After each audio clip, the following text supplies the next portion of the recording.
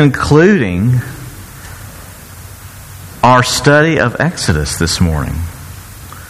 And it's bittersweet in a sense for me. I don't know. I've just been thinking of Exodus for over a year now. And y'all like, yeah, we know. We've just felt it. But I hope that just slowing down and just seeing the gospel and God's grace in a book we all just we know the gist, we know the story. It's about Exodus. It's about leaving. It's about escape from slavery, and about not so much the event, but the hero, the rescuer, the deliverer. It's about Yahweh coming to the rescue. And our series has been called Exodus, Rescued and Kept. And it's kind of like the beginning of a fairy tale, right? Or the end of the fairy tale, sorry. The prince comes, the hero comes, they're rescued, and then what? They live happily ever after. It's not just he rescues the princess and drops her off and says, "See ya." But they're together. That's what makes it the fairy tale. It would be very much diminished if, hey, rescued you. Yeah, you can get off here. I got somewhere to go. All right, bye. That would be a weird fairy tale. It wouldn't be I don't think we would share that story. But he saves the princess, and then he's with the princess, and they live together. And that's probably the part that I think we miss when we think about Exodus. It is about their escape. It is about God delivering them out from the enemy. But then there's this desire of the hero to live with them happily ever after. That's his heart. That's what he wants. He wants to be with his people and his people to be with him. And then, once you get into chapter 25 to the end, that's what it's all about. Is how is this going to happen? How can we be together? How can I bring you to myself? How can I be in your presence when there's this divide, when there's sin? And we've seen, as we've slowly walked through, chapter by chapter, we've seen that God has this plan to make this possible. And in this time of God's redemptive history, what He's doing is He is going to come and be with them in a way He's never been with His people before. And this is the culmination. This is the goal of the last 15 chapters, is move-in day. So with that said, let's turn to Exodus 40. It's there in your bulletin if you don't have the scripture there. And let's read God's Word. And before I do that, let's pray. Lord God, we thank you that you inspired prophet, mediator Moses to record all this that has happened in your ministry to your people, and you're calling him to be a prophet and mediator, that he wrote all this down, that it was preserved for thousands and thousands of years, and we have it here.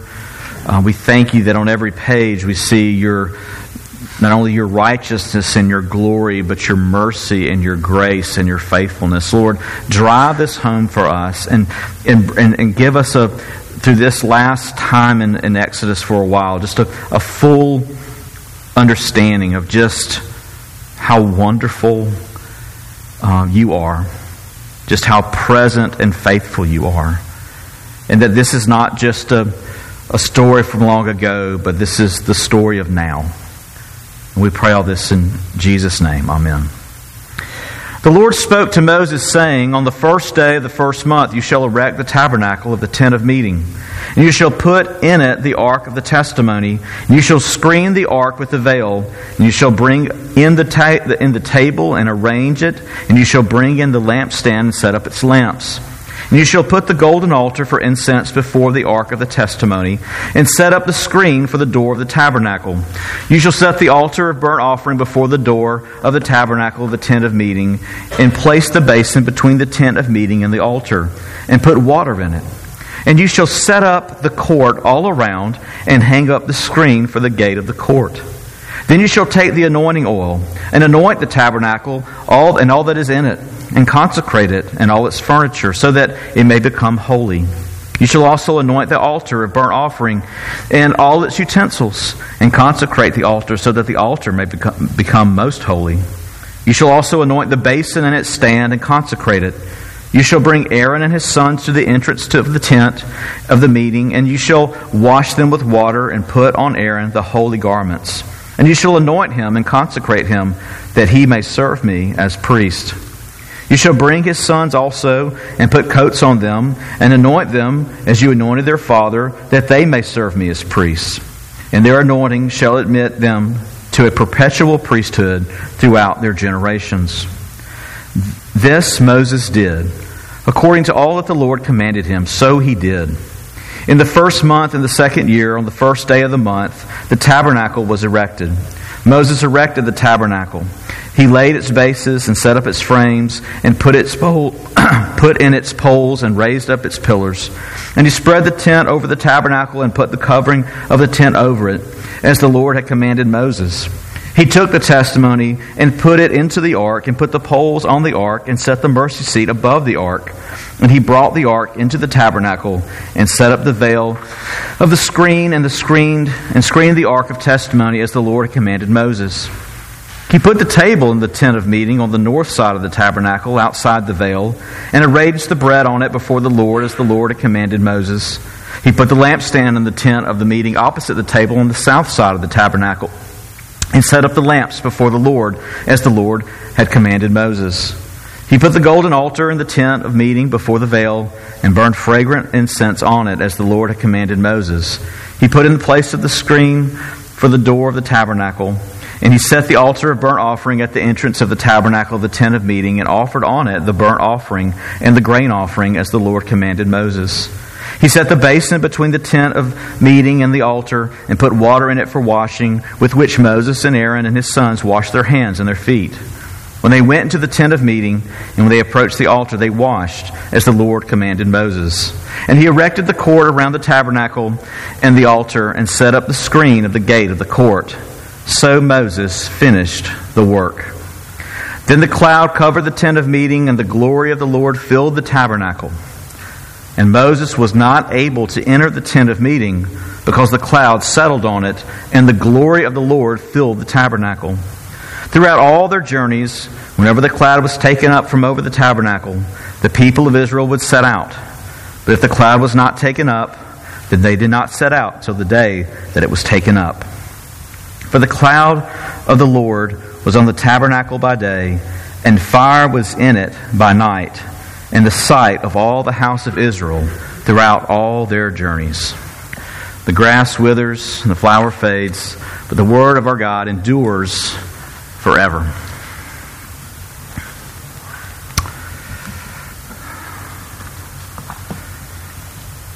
We all hate moving, correct? Yes. Moving is not fun. The first part of moving is the packing and the throwing away, or the realization that you don't have time to sort and throw away, which is the worst. I know I still have a box. I still have more than one box in my garage from probably 2 moves ago. Can I admit that? I'm sorry. But it takes time. And this was about a year after the Passover that they have been, that they've been working on this tabernacle. And it's when you're moving from a house, it's kind of, it's not fun to move. But you know what is a fun move-in day? Is when you go to college. That's fun. Y'all remember that? Move-in day? Because that's like maybe 1 carload of stuff. And you're just excited about the opportunity, and this is going to be great. You're setting your stuff up, and the parents are like, yeah, this is going to get old a little bit, but right now it's fun. It's the first time you've done it. Anyway, but it's move-in day, and it's exciting. It's exciting. And so I want you to think about that kind of move-in day. Not the move that once you're older like me, you're like, oh, there's so many things. But just the excitement of, as I'm thinking about, I have a senior, he's going to be going to college. It's going to be exciting. I'm going to be sad, his mom more so. But I'll be sad too a little bit. But he's going to be excited because, look at this new thing. And we see God excitedly eager to move into this new dwelling. There's three things I want us to see here. First is the emphasis on his dwelling, and we see that in verses 1 through 33. Second, the fullness of his indwelling. And then thirdly, the permanence of his presence and guidance. So first, the emphasis on his dwelling. I don't know if you've noticed this. There's a lot of lists in chapters 25 through 40. There are 4 lists of things to do with the tabernacle. It happens 4 different times, and we skipped one. If you remember that, I told you that we're going to look. We looked at very closely at chapters 25 through 31. This list of specifications that God's instructions while Moses was on the mountain. He said, "This is how I want you to build things. This is how I want it to go." And then we have a second list that we made reference to, which is actually him carrying it out, him manufacturing all these pieces in chapters 36 through 39. So we have a list of specification or instruction in chapters 25 through 31. We have a second list explaining the making, the manufacture of everything in chapters 36 through 39. And then we have 2 more lists in this last chapter. We have in verses 1 through 15, again, directions now for setting up the tabernacle. How are we going to set up and erect this tent? And he gives, again, God gives directions again on the process of preparing and setting up this tent of meeting. And then in verses 16 through 33, you have the record of completion, the construction of the tabernacle. And so again and again and again, God keeps mentioning the furnishings, the pieces, the poles, the coverings, and then most importantly, the Ark of the Covenant and the basin and the altar and then the altar of incense. He's mentioned all this now 4 times. And the question is, why so much repetition? Why state these things so exhaustively? Why? And the first thing, while anybody repeats anything, is for emphasis. This is really important to me. This is really, really, really important to me that you do it exactly as I say, and that this gets constructed in the right way. This is God's main goal. To have a place in the midst of His people for Him to dwell with them. It shows us how important His presence is, His desire to draw near and be in the midst of His people. It shows us His nature as well. He has this heart for His people and to be with His people, but it's also His nature that He is a God who is constant. He's a God who is faithful. He's a God who doesn't change. Everything was done as He prescribed. Everything. And we made that point last week. That even after the instructions, the specifications were given in chapters 25 through 31, we had this huge downfall, the sin of the people. But even after that, God provided men that would create and lead, and this tabernacle, the parts were manufactured, and now here we have now set it up in this way, and it was in this way that Moses did it. Everything was done exactly as God prescribed. The sin of God's people didn't change that. Motir says, the disaster of the golden calf became the occasion when Israel learned the sinfulness of sin, the exceeding graciousness of grace, and the inflexible determination of the Lord to fulfill His stated purposes. That's such a good sentence. They learned the sinfulness of sin, the exceeding graciousness of grace, and the inflexible determination of the Lord to fulfill His stated purposes. Nothing will thwart Him. Nothing will get in His way. One of my favorite verses from the Old Testament is Malachi 3:6. I, the Lord, do not change. So you, O descendants of Jacob, are not destroyed. I, the Lord, do not change. Therefore, you, Israel, are not destroyed. And so when we see the emphasis of this, we see that He wants to be with His people. Also, we see that we take great delight in the fact that our God is constant, that He doesn't change His mind.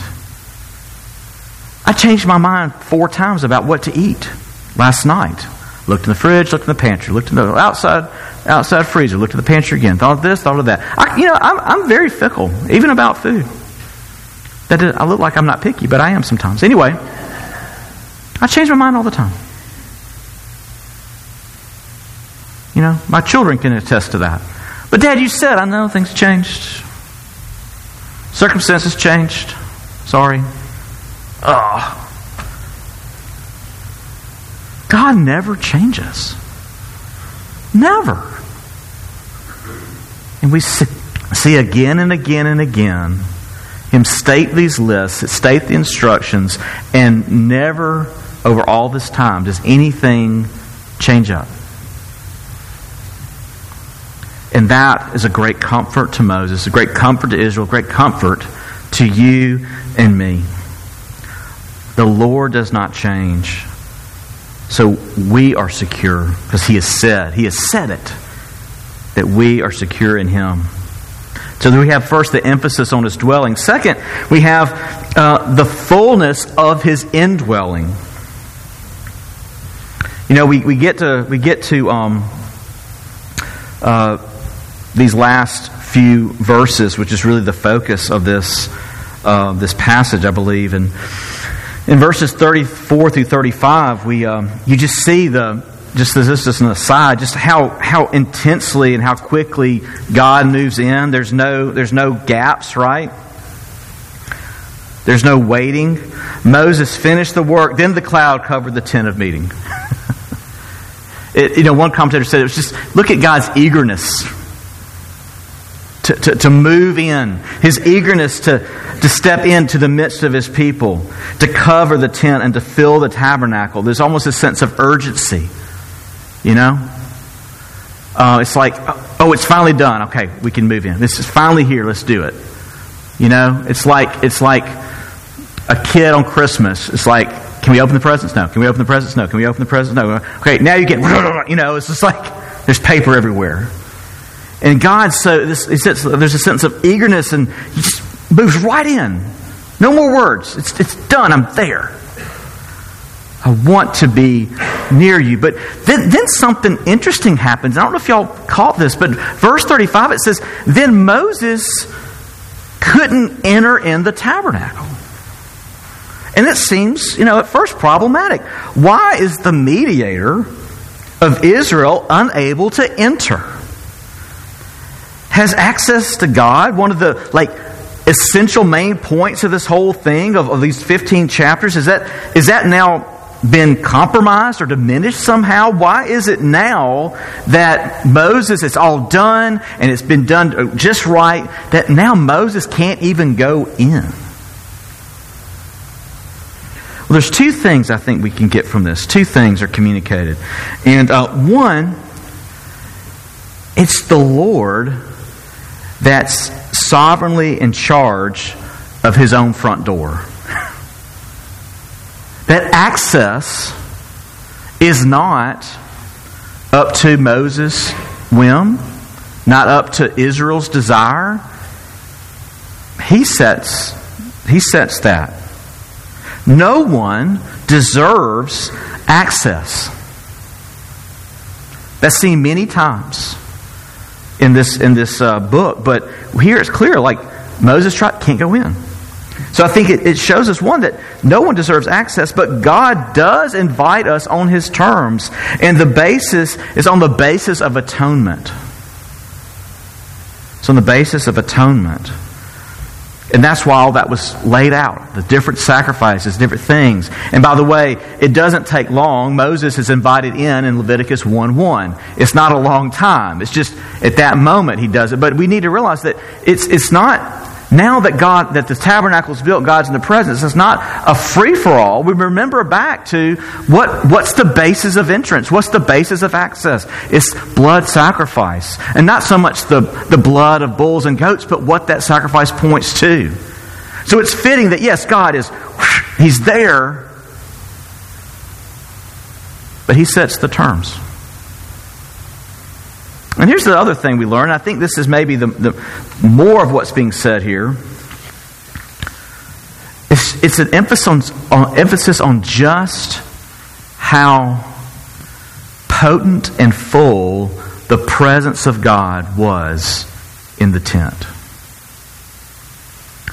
Professor Currid says, Moses was not able to enter because of the effulgence of radiance of the divine splendor was too much for them to bear. And I use, because I just want to say effulgence. I've never said that before from the pulpit. Anyway, there it is. But God wasn't just there. He was, as kids used to say, He's so there. He's, when we say that, we mean I'm totally going to be there. But He is, it's not just smoke and mirrors. It's not just kind of a little bit, right? And this isn't, I'm not saying that the fullness of God was in the tabernacle, but the tabernacle was completely full of God's presence. So much so, in such a powerful and real and potent way, it was more concentrated than apparently on Mount Sinai itself, because Moses entered in, right? And so it's almost like you've got this image, and I think this is the takeaway: is this theophany, this isn't who God, God in His fullness on Sinai either, but all that glory and the glory cloud and the lightning and the radiance and all that was on the mountain now all comes down and is in this tent that's not that big. It's much smaller than this room. And He's so present there. His presence is so real and so potent that the glory of God is so weighty that He couldn't enter the room. He couldn't enter the tent. A similar occurrence happens in 1 Kings 8:11, which the priests of Israel could not stand to enter the tent of meeting because the glory cloud had descended upon it. It's not just smoke and light. He was really and truly there with them.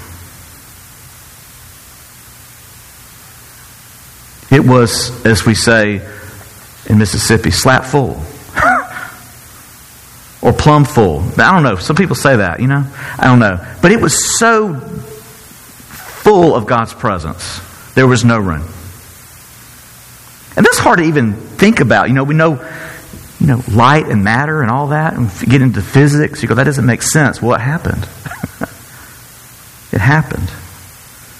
It wasn't that all of God was there, but it was so much of God there, so much of Yahweh present, that there was no room for anyone else.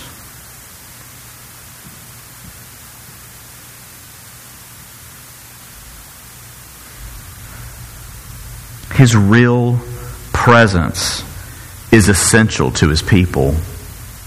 And God showed that he was really present.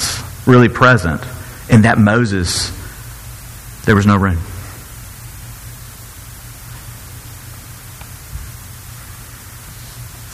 His indwelling of the tabernacle was awesome to behold, glorious, and just so potent and dense was his glory that there was no one else could enter.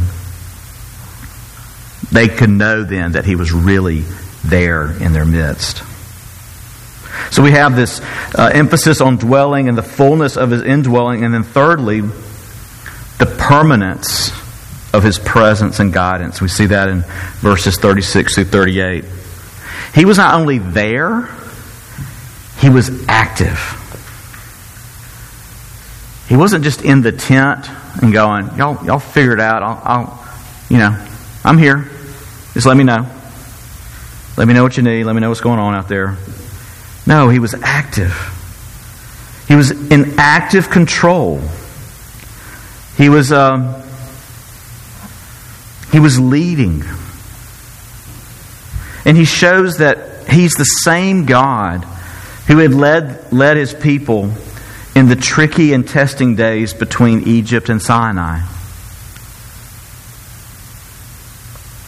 That same God that they depended on to get them to Sinai is going to be the same God in the same ways, but in a more profound way, not just kind of appearing and guiding, but now he's going to live in their midst, and that cloud will never depart from them. It says that he was going to do this throughout all their journeys. It was there by day and night. There was not a moment in which they could look up and not see a sign of his presence.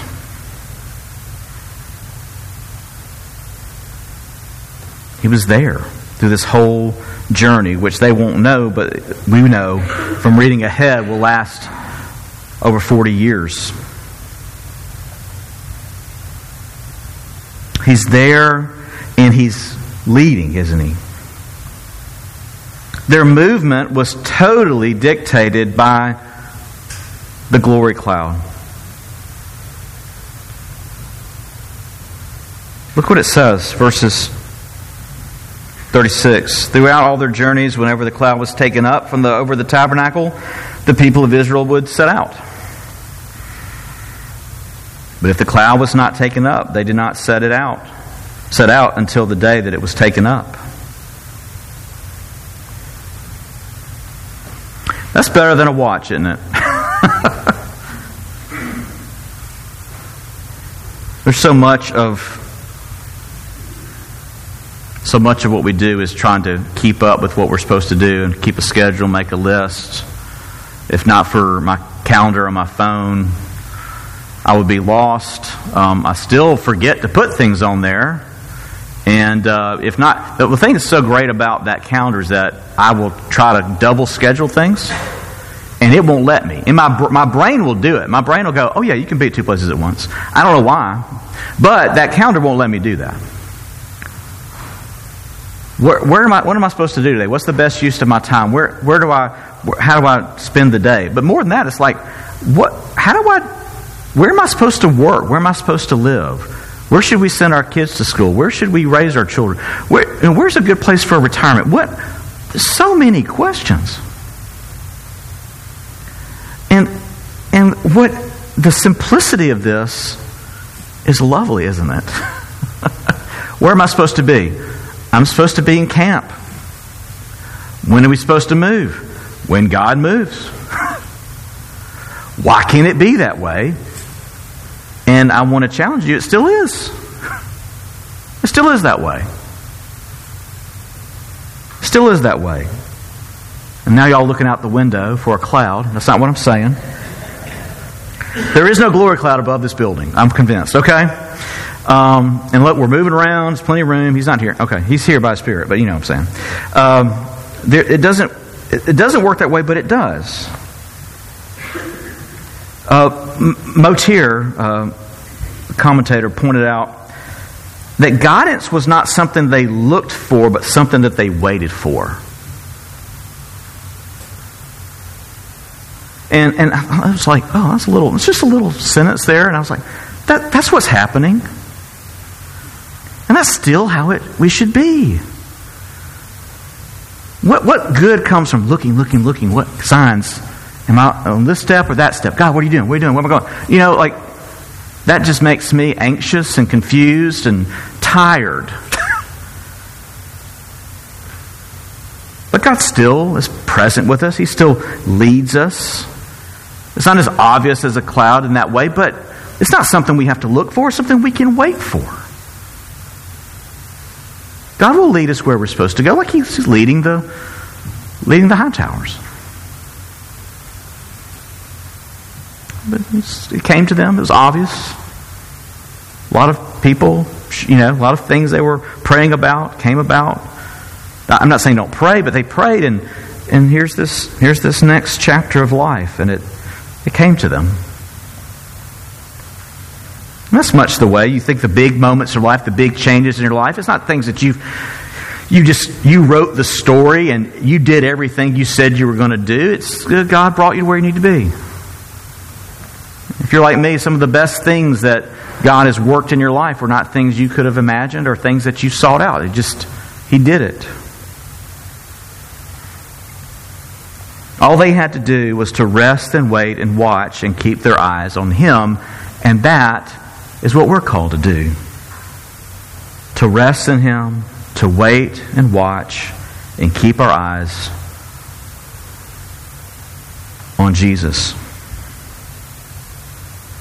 He's active, leading His people then. He's active and leading us now. So His guidance is there, but also this presence and guidance are permanent. We see that, and I said this before with the second point, that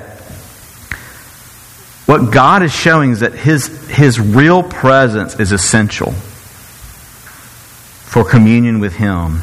That essential to who He is and essential to His redemptive plan is for Him to be Emmanuel, God with us. That's what's needed. But He's faithful in their journey. He loves them and He keeps His covenant. But there are times when we'll see in the tabernacle when the glory cloud departs, when His people turn away. But it doesn't undo His faithfulness and His promise. There's going to be a time when the tabernacle is lost and then the temple is destroyed, but that doesn't undo undo His guidance and His presence. We come to realize that this isn't the full and complete answer. Though we realize that we need the fullness of God with us in our midst, leading and guiding, that this isn't the final answer, but it's just a picture pointing to the more full, the more intimate way that God will be with us is when He takes on flesh. When the Son of God takes on flesh, becoming one of us.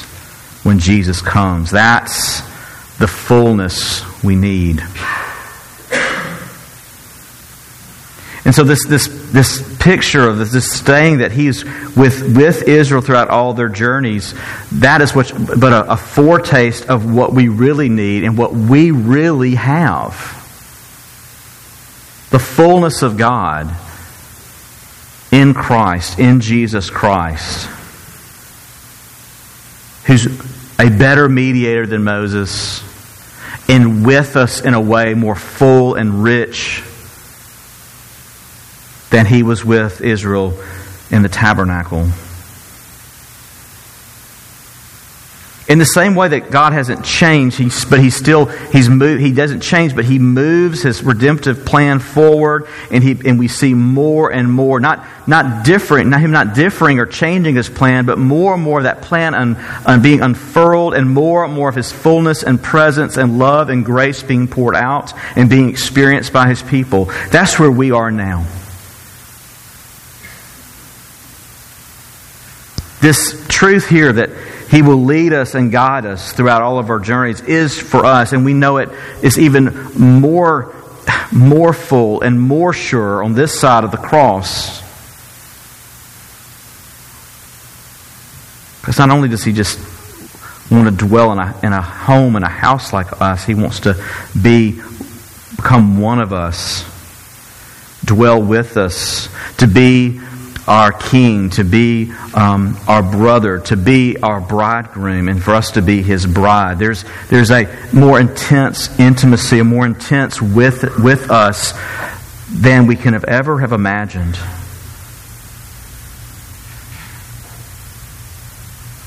And this guidance and this presence is permanent. Not only do we see that here, but we see it in verses like Hebrews 13:5, where it says, He tells us He will never leave us nor forsake us. And then we can't not bring up this verse, Romans 8:38 through 39. For I'm sure that neither death nor life, nor angels, nor rulers, nor things present, nor things to come, nor powers, nor height, nor depth, nor anything else in all creation will be able to separate us from the love of God in Christ Jesus our Lord.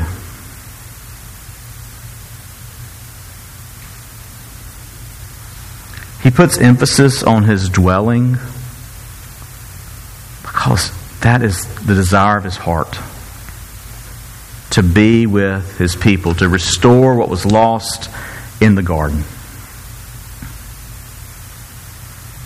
He demonstrates the fullness of His dwelling because He wants them to know, wants Israel to know that He's really there with them. And He's not only just present, but He's active. He's active in fellowship with them. He's active in leading them. And all this was pointing to what we need most. We need God with us. We need God present, God working, God leading, God guiding. Jesus came. He led us through death to life. He gives us His Spirit to be present with us and to draw us to Himself and to remind us of His Word. In the ultimate Emmanuel, the thing that we look forward to, what this points to is what we read in Revelation 21. Israel saw Yahweh come down from the mountain in the glory cloud and come into the midst of their camp and dwell in this tent that He had called them, that He had given them provisions and the skill to make. We see Jesus come down and live as one of us, to come down as an infant, to live in a broken world and struggle, but yet never sin, and to die for us and to be raised again. But then there will be another coming down. In Revelation 21, then I saw a new heaven and a new earth, for the first heaven and the first earth had passed away. And I saw the holy city, New Jerusalem, coming down out of heaven from God, prepared as a bride adorned for her husband. And behold, I heard a loud voice from the throne saying, Behold, the dwelling place of God is with man. He will dwell with them, and they will be His people, and God Himself will be with them as their God. He will wipe away every tear from their eyes, and death shall be no more. Neither shall there be mourning, nor crying, nor pain any more, for the former things have passed away. And He who was seated on the throne said, Behold, I'm making all things new.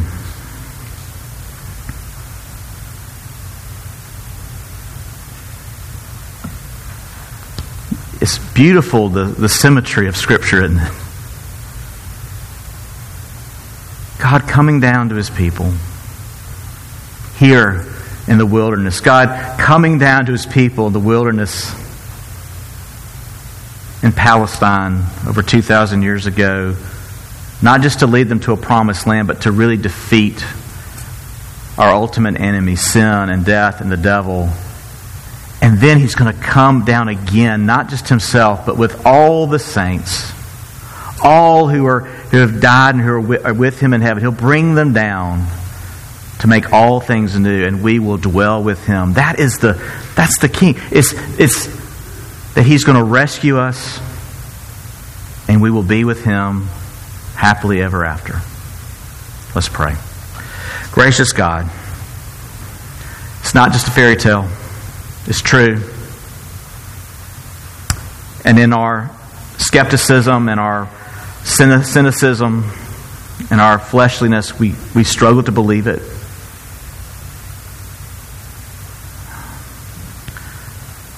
That you want so dearly to be with us, and you have done what it takes to restore our fellowship with you. Lord, help us not just to... The prayer is not that we would just want you more, but help us to know first how much you love and want to be with us. Not because we're great or worthy, but because you're a God of mercy and grace. And you love the unlovely.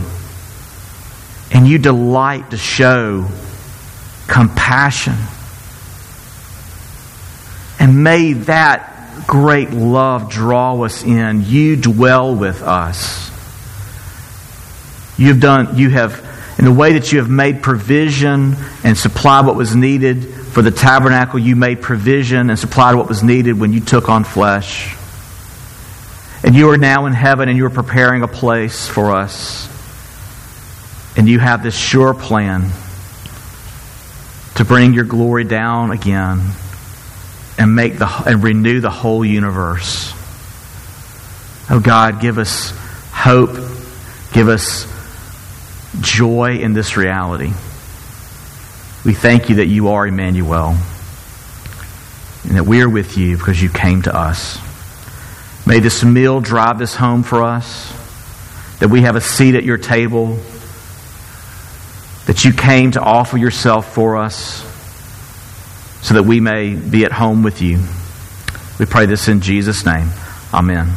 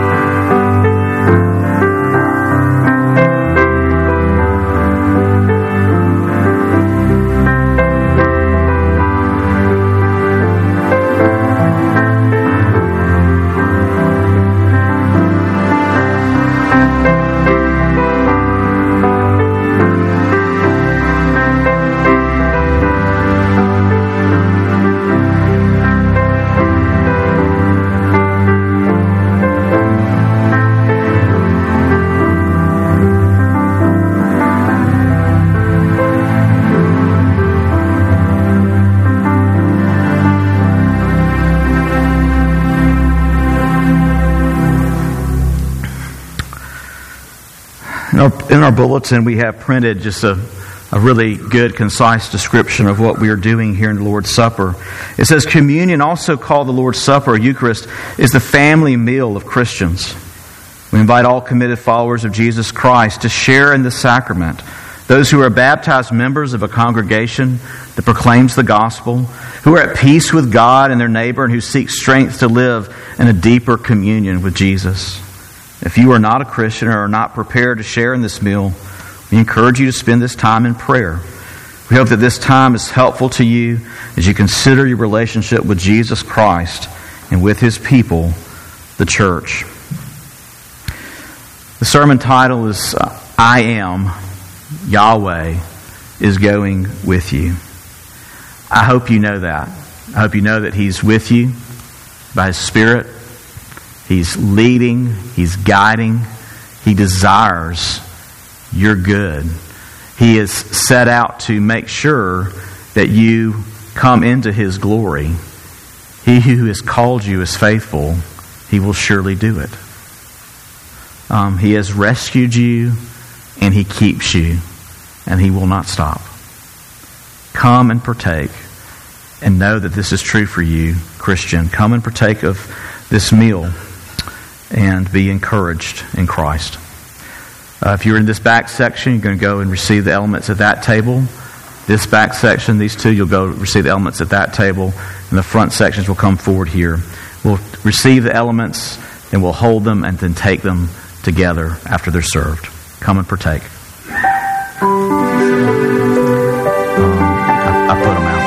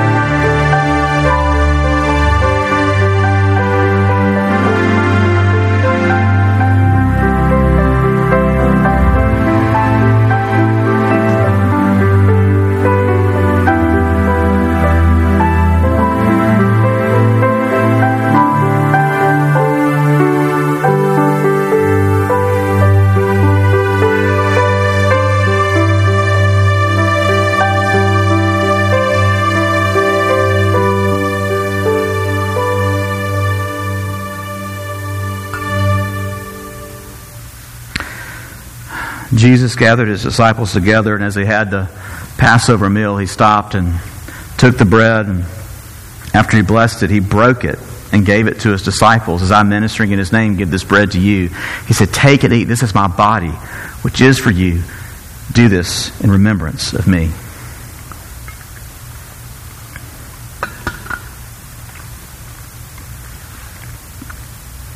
In the same way, he took the cup, and after giving thanks, he said, this cup is the new covenant in my blood. It is poured out for many. Drink from it, all of you. Let's pray. Lord God, we thank you for this meal. We thank you that it is a weekly sign of your presence, of your Emmanuel, you being with us, and us being with you. We thank you that you've given us this meal, and you've given us your word. We would not know the significance of your incarnation if not for the book of Exodus. We would not understand the need of the cross if it were not for the book of Exodus and the tabernacle and the atoning sacrifices. Lord, we would not know you apart from this, your word. Lord, give us continued encouragement as we recall what we've heard from this book, as we go back and read it again and again. We will see that your law, which is good, we'll see our need of atonement, and that we will know that atonement has been provided, not through a sacrifice, but the sacrifice, and that your presence is real, and you're at work in our midst. We give you thanks. We pray this in Jesus' name. Amen. Let's stand and sing our closing hymn, We Will Feast in the House of Zion.